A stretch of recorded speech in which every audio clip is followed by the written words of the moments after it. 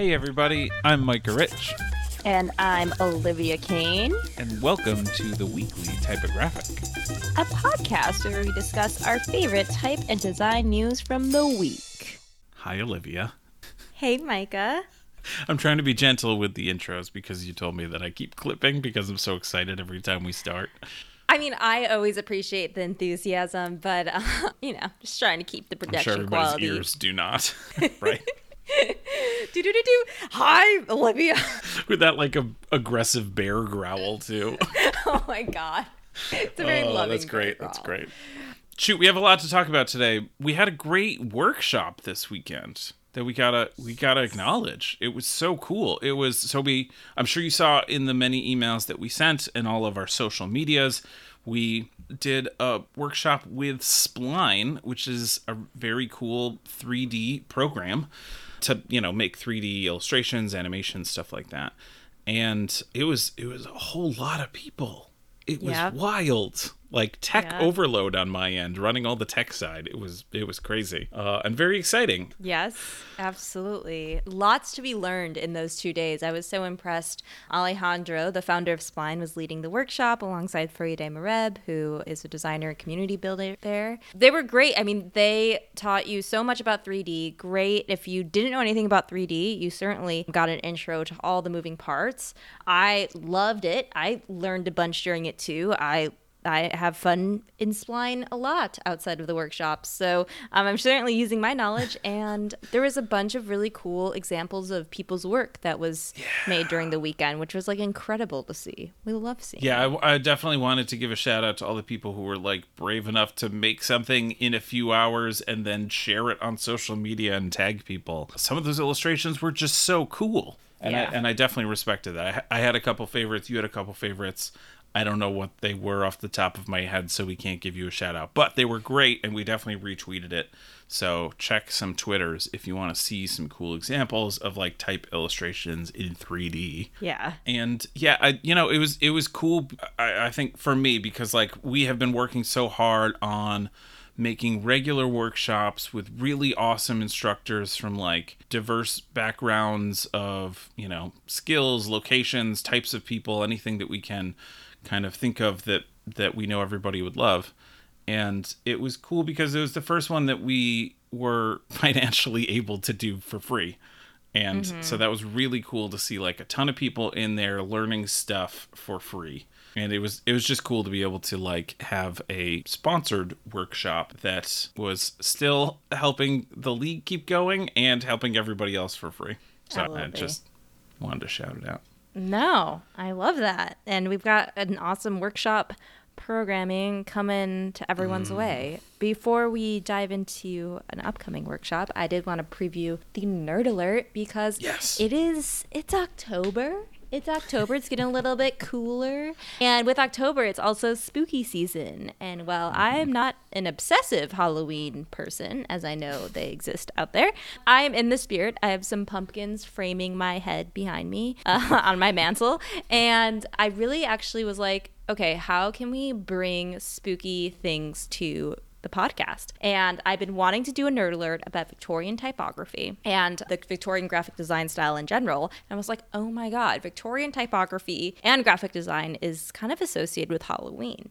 So I'm doing a little history deep dive into the history of Victorian typography, how it contributed greatly to some design styles we see today, and then also how Victorian things got associated with Halloween, because it just wasn't always the case.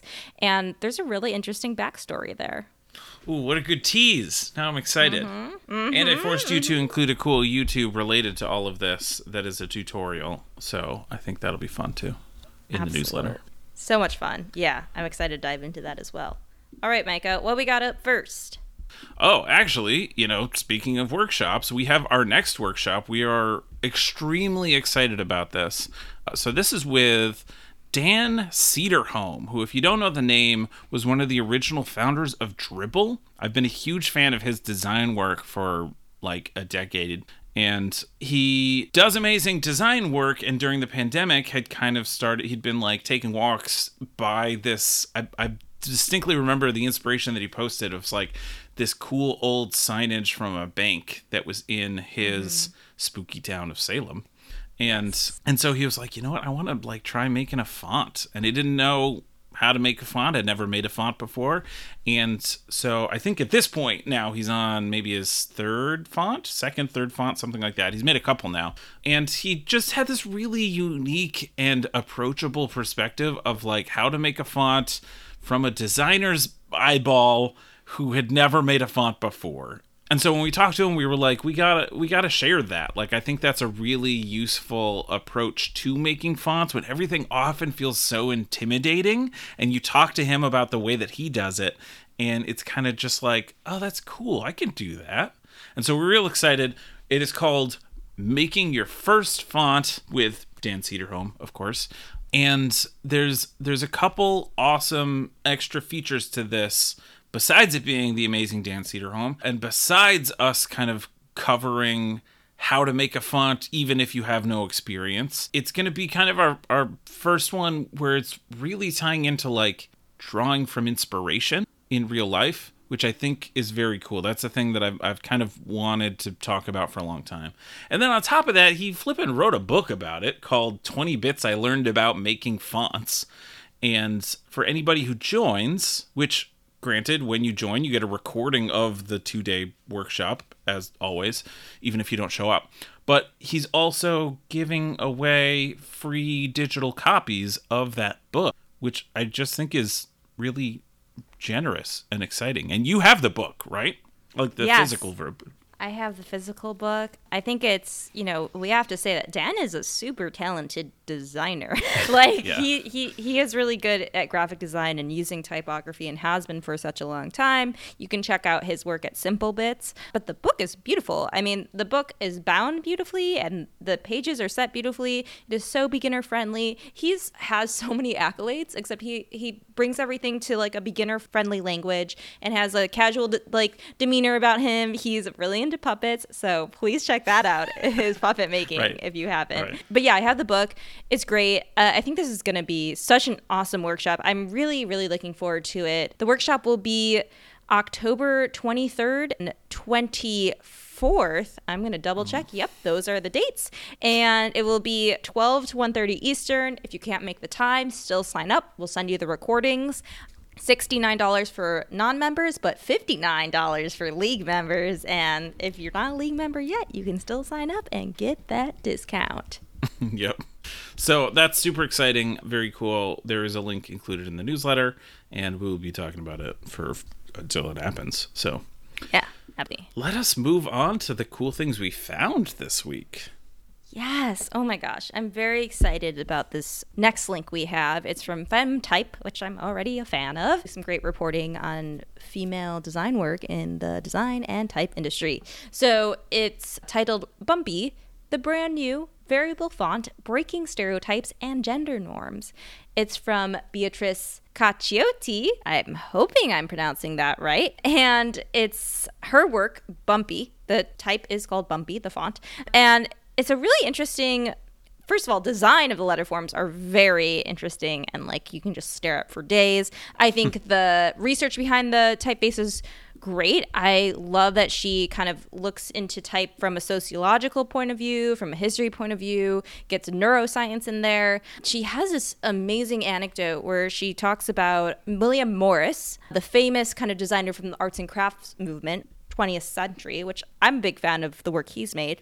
But he actually was one of the first people that started kind of gendering typography in a negative way. He talks about how a lot of modern typography that he was not a fan of at the time before the arts and crafts movement came about, said that they were excessively ornamented, light, and feminine. And so, I think that has manifested itself in many ways throughout, type history, especially as we get to contemporary day, of what typefaces are used to market things towards women, to men, how type is described in ways that, maybe a typeface that's light and kind of airy and elegant will be womanly, and then a typeface that's really handsome and sturdy might be described as kind of more masculine. So how we break those stereotypes, I think, is kind of an important question we should be asking ourselves as we're moving forward as type designers.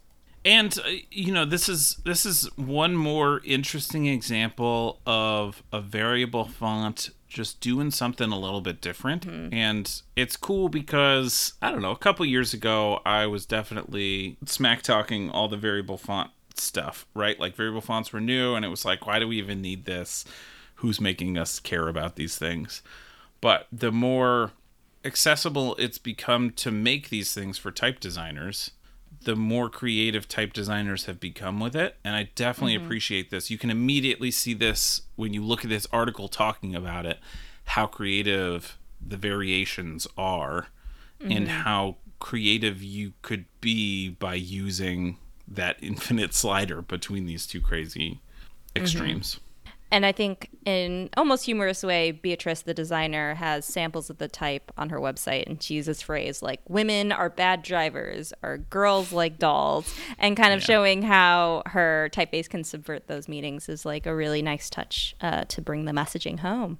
And so I guess it's not available yet, right? Like, it's going to be available soon, is what it says, on Type Department, which is honestly new to me. I don't think I've ever noticed Type Department before. I know Type Department. I think they might be run by Amber Weaver, who runs FemType. I think they're kind of they coexist together in similar circles, or maybe sibling companies, to not gender. It seems like like all of these things, you have to like click on one link to find out what that's about, and then in the about, like, you have to find the about page and then click on some other link that is referencing some other company, that like, it's just such a wild path to find out information about this. But they seem very impressive, is my word that I'm going to use. So I don't know, it's linked to in this, so you can check it out. Yeah, I think they also link to Beatrice's personal portfolio website, where she has the typeface in her portfolio already, just not available yet to download, not in retail yet. Not ready to wear if you're a fashion person. Speaking of fashion, oh my God, beautiful transition. Proud of myself. The next article we have is really interesting. It is by D. Marge. I'm assuming a blog. I don't know it, but here we go. It's titled "New Luxury Fashion Brand Logos Suggest Creativity is Officially Dead." So I think people have been talking about this for a bit, how in recent years, a lot of these like high fashion luxury houses like Givenchy, Yves Saint Laurent, Balenciaga, Burberry, they're all switching their logos to be these like really super no fuss sans serif all caps logos, and they all look very, very similar. Like they could all be the same font for all I know, just like tracked a little bit differently at different scales. Right. I don't know.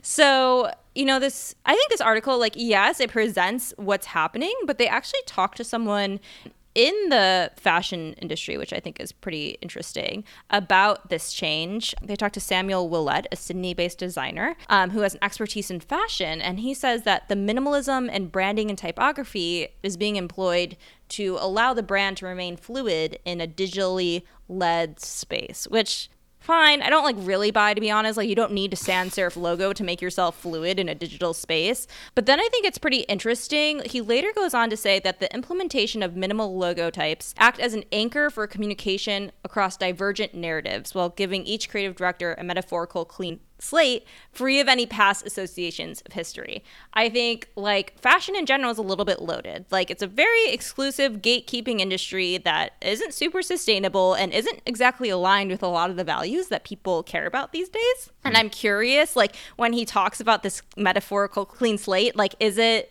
meaning that like these minimalist logos like allow themselves to detach for any like potential negative press that they had in their background, or like kind of conspicuous consumption of the past, and trying to like appeal to like the new luxurious class that maybe doesn't want to be as showy with their brands, and like wants to like feel like the brands they choose to buy are aligned with whatever moral high ground that they have.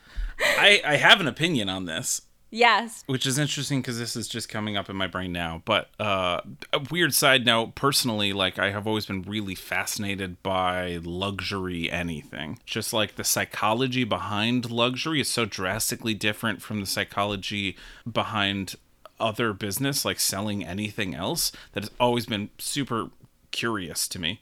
And I actually went to school. This is like a fact I don't think anybody on the internet knows, that I went to school for a few months trying to get like an MBA in luxury hospitality, which gave me like this very weird, interesting insight into the way some of these brands are thinking, because they had like guest teachers from like CEOs of luxury brands coming in and like teaching us stuff. And that was a lot of setup to say, my opinion here is that this blank slate is not that they recognize that the ideals of the new generations are different than past generations. I think it's legitimately that they have no clue. They are like these old companies that do not know. And so a blank slate, I think, gives them the opportunity to be like, you know what, let's just try these like 20 different things because we have no idea what people are going to respond to anymore. That's my 2 cents. I like it. I like it a lot because they don't know. They don't know. Yeah. Like the psychology is no longer the same as it was the past 5 generations. It just literally is not anymore. I totally agree. I think they make some interesting points in this article too, talking about like, why wouldn't these brands that have been around for maybe even a century in some cases care about the heritage that they're linked to? I think we're in a world where a lot of people maybe aren't necessarily caring about that heritage as much or don't even respect it as much as they used to. Yes. I was going to say, I don't think it's that they don't care. I think it's that they actively do not respect it the way that previous generations have respected it.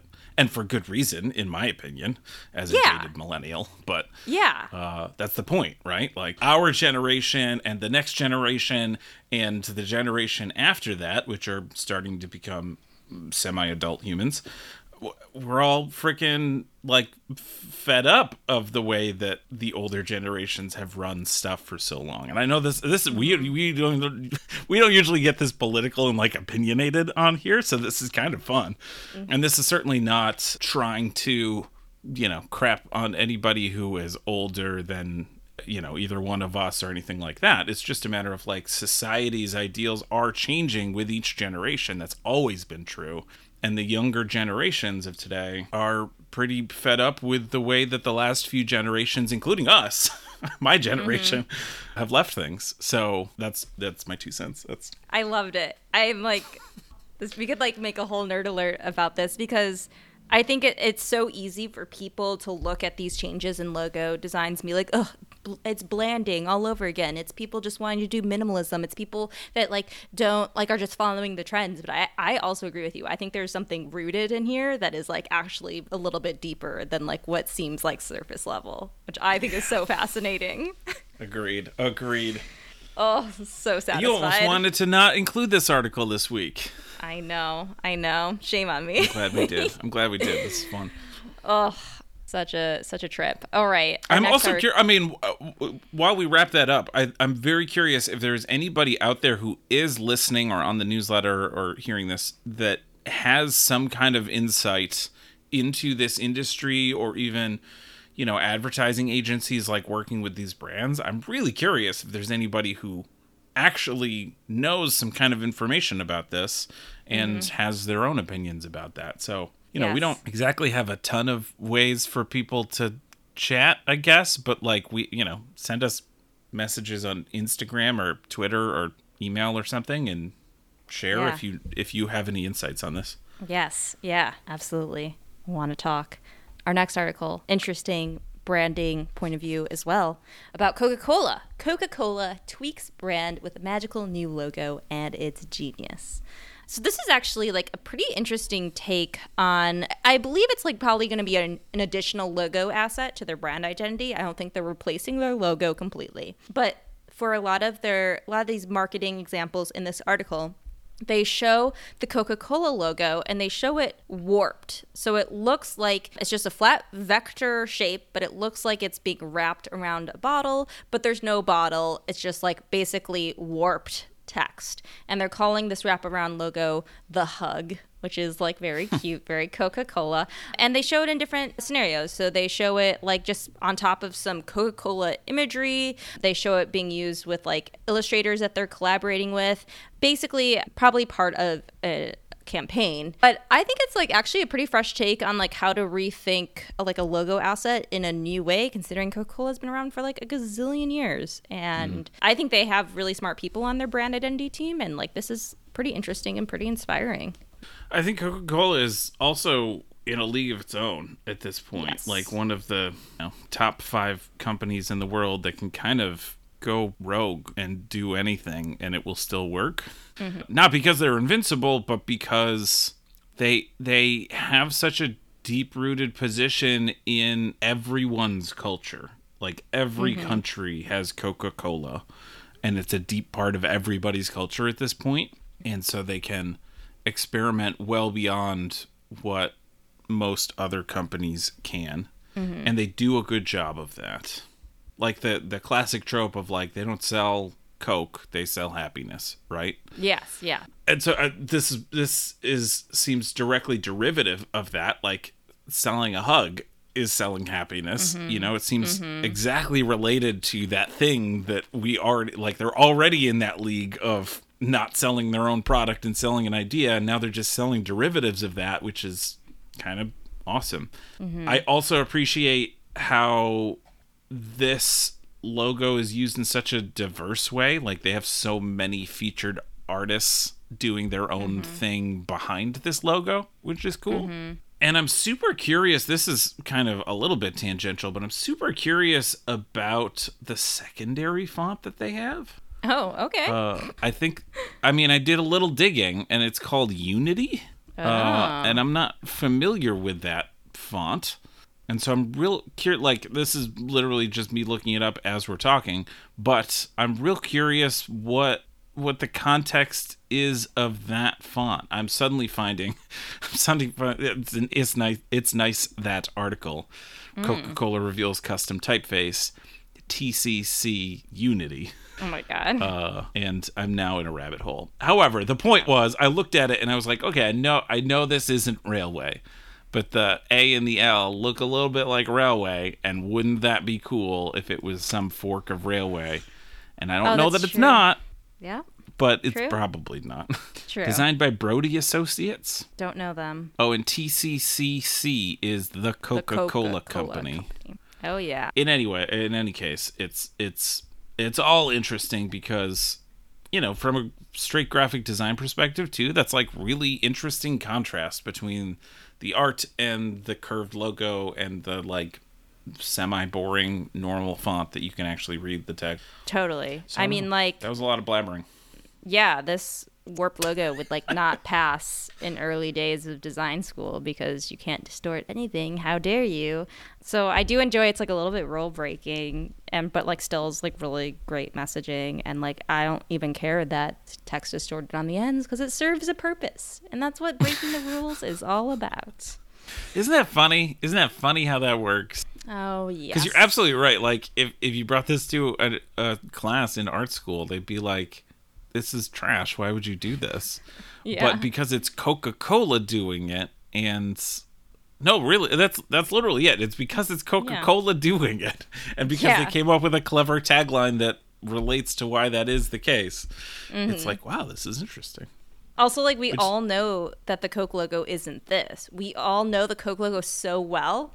We, like, probably have those curves of the logo memorized in our brain so much that, like, we immediately can tell this is what they intend it to be. Which is nuts. Yeah, nuts. That is. It's cool. It's weird and it's cool. Absolutely. All right, Micah, it's time. I'm excited. We don't have a sound still. Oh, ghost noises. Okay. Oh yes. That was great. Wow. Only manual sound effects on the weekly typographic, guys. Nothing. Can't get too fancy.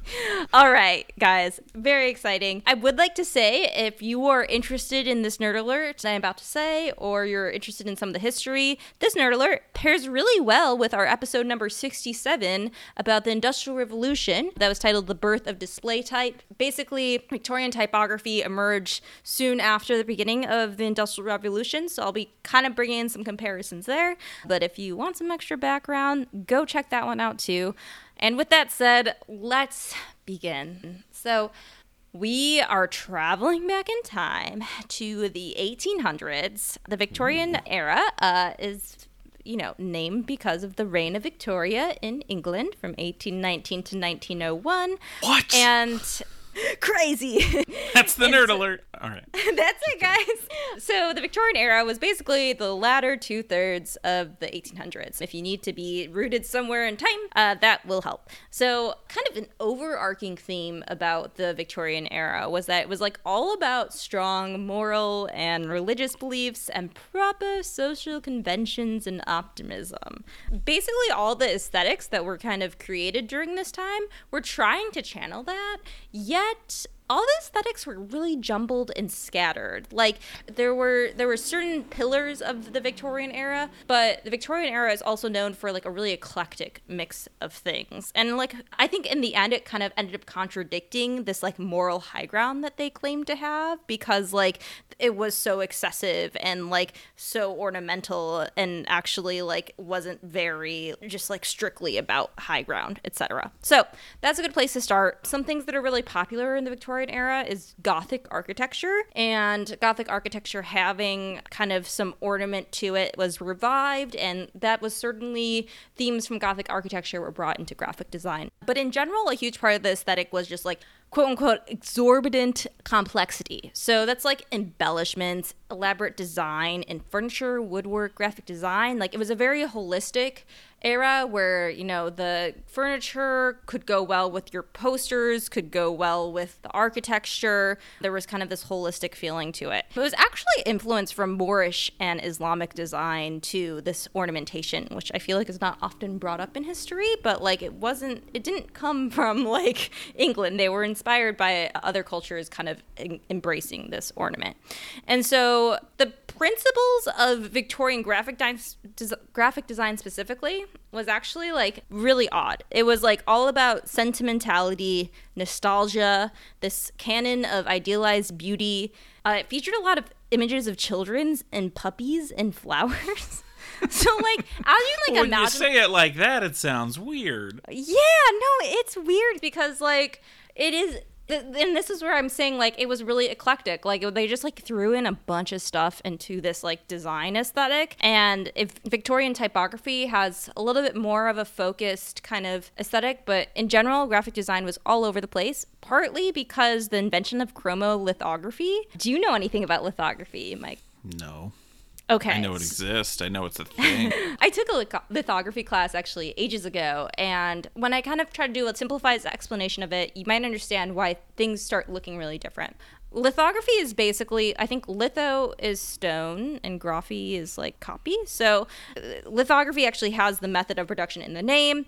You basically would like write on this stone with an oil crayon, and because the oil didn't mix with the water, you got an image that you could print. So instead of wood letter forms or letter presses that you needed to like carve letters into material or mold letters out of metal, you could literally draw letters and print them for mass production. There's obviously more technicalities to it, but this basically allowed anyone to invent anything that they wanted to. Any production limitations that existed with letter forms before Victorian era were kind of out of the window, because all of a sudden, like, whatever your hand can draw, you can put on paper and distribute to people.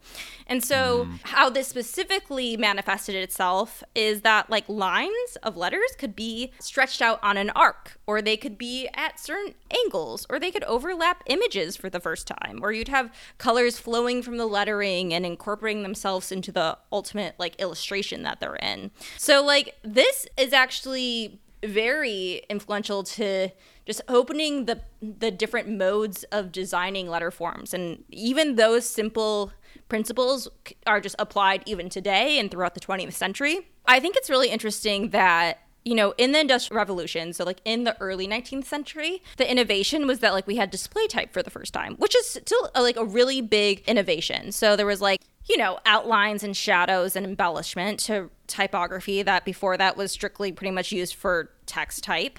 But they actually didn't change any basic structures of the letter forms. They were just kind of like adding some things to it. Type was still mostly just horizontal left to right. Certainly wasn't placed on an arc or like in a fanciful wave or something. And so I think like with chromolithography and with the Victorian era is when we see the innovation of like forms being like pushed to extremes and pushed and being distorted. I mean, we just looked at that Coca-Cola like lettering. Like that is very much an outcome of like what Victorian Victorian lettering allowed us to think about was that thinking about things being distorted and existing in a more like imaginative world and not just on like a horizontal and vertical plane, which I think is like often like we don't think about where that comes from, but that does come from somewhere. You know, I think modern lettering today, a lot of layouts you don't see just like lines of letters stacked on top of each other. It's like, oh, the line has like a wave and comes from an image, and like it really allowed illustration and typography to like coexist. So, I mean, because of that, there was like a lot of critics and typography purists that were like really appalled with type during this time because they were like distorting things and like making them wonky. And they're like, oh, like designers are just doing this so advertisers have new ways to like sell things, and foundries have a good excuse to just like be selling more fonts because like they know That's like people will directly want it. related to Coca-Cola that we're just talking about. Like, what do you mean? Like we were literally just talking about, oh, they're like just distorting this, like what we already know. I mean, the Coca-Cola logo by itself is an example from that time period that's been quote unquote modernized, but still, that's what we're talking about. Like we're just like, oh, they're just distorting it, right? Like because they can. That's so interesting to think like it wasn't that wasn't possible before. And now just drawing text on a path and in a wave and like different sizes and like that's wild. That's so cool. Okay, sorry, continue. No, I appreciate it. I mean, it is nuts. And it like, I think, you know, people could compare the era and typography we're in today with like what people were lashing out against during Victorian typography. Like there's people that would be like, oh my God, creative market is just like the end to typography as we know it because, you know, like anyone can make anything and they're just trying to make an easy buck. And whether or not you agree with that, like I do think some of these themes of like there being typography purists still exist in our world today. And you know what happened after that is the Victorian era soon like started to decline during the 1890s and led the way for the arts and crafts movement, which was all about like really beautiful classical typography and like beautifully balanced compositions and things being crafted incredibly well. So, you know, I think that's pretty interesting. Just went totally opposite direction, ran away from the Victorian era. Do you have any questions? No, I was pointing to all of the arts and crafts era stuff in my home that is in the background behind me. Oh, I know. We should get a little showcase of that one of these days. I didn't mean to distract you. Keep going. No, it's okay.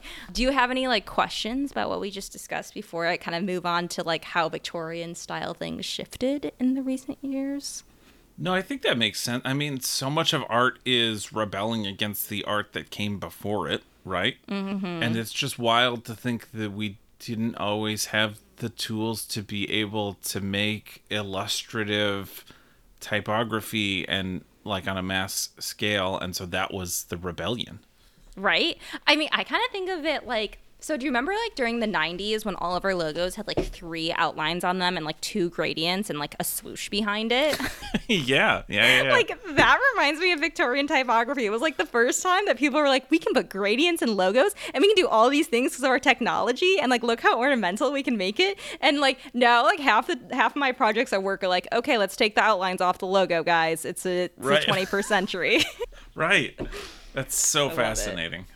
So fun. Okay, so the most fun part of my nerd alert, I think, is talking about like how Victorian design became creepy and like why we think of it as this like spooky thing.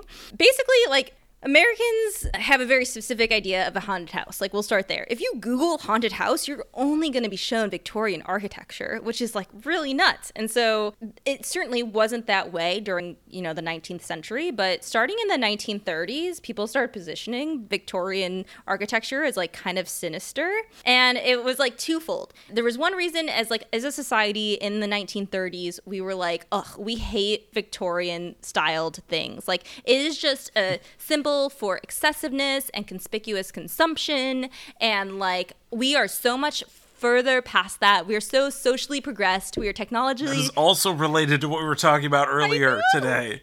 Oh my gosh. Okay. I know. That's interesting. I don't think I understood that context. Yeah. Like I sometimes think of the 30s as excessive, like Great Gatsby, right? So, well, the 20s was fairly excessive too, but the 30s was in like 30s and 40s, like when modernism came sweeping through everything, and like you know, things weren't like totally at like Swiss modernism by the 30s and 40s, but like things were starting to pare back a bunch. They really hated the Victorian era. And also, like, as you know, as the decades went on, people would come back from work. A lot of people were resentful for how America was functioning in the 19th century, and like it was just like a total kibosh on anything Victorian. They're like, this sucks. So there is that was happening. But like also in like the 20s, 30s, 40s, a lot of artists decided as a collective unit somehow that they were going to start portraying like Victorian style as a symbol of like decay and like creepiness. And so it's not like there was an agreed upon thing, but many different alleys of the arts, like for example in the 1920s, a lot of murder mysteries were set in Victorian houses, and that's when like murder mysteries started becoming in vogue. There was artists that were kind of propelling this towards, like Edward Hopper started painting abandoned Victorian houses because Victorian houses were starting to become abandoned at this point. And same with Walker Evans was photographing things all over the country, and he like captured a lot of abandoned Victorian houses.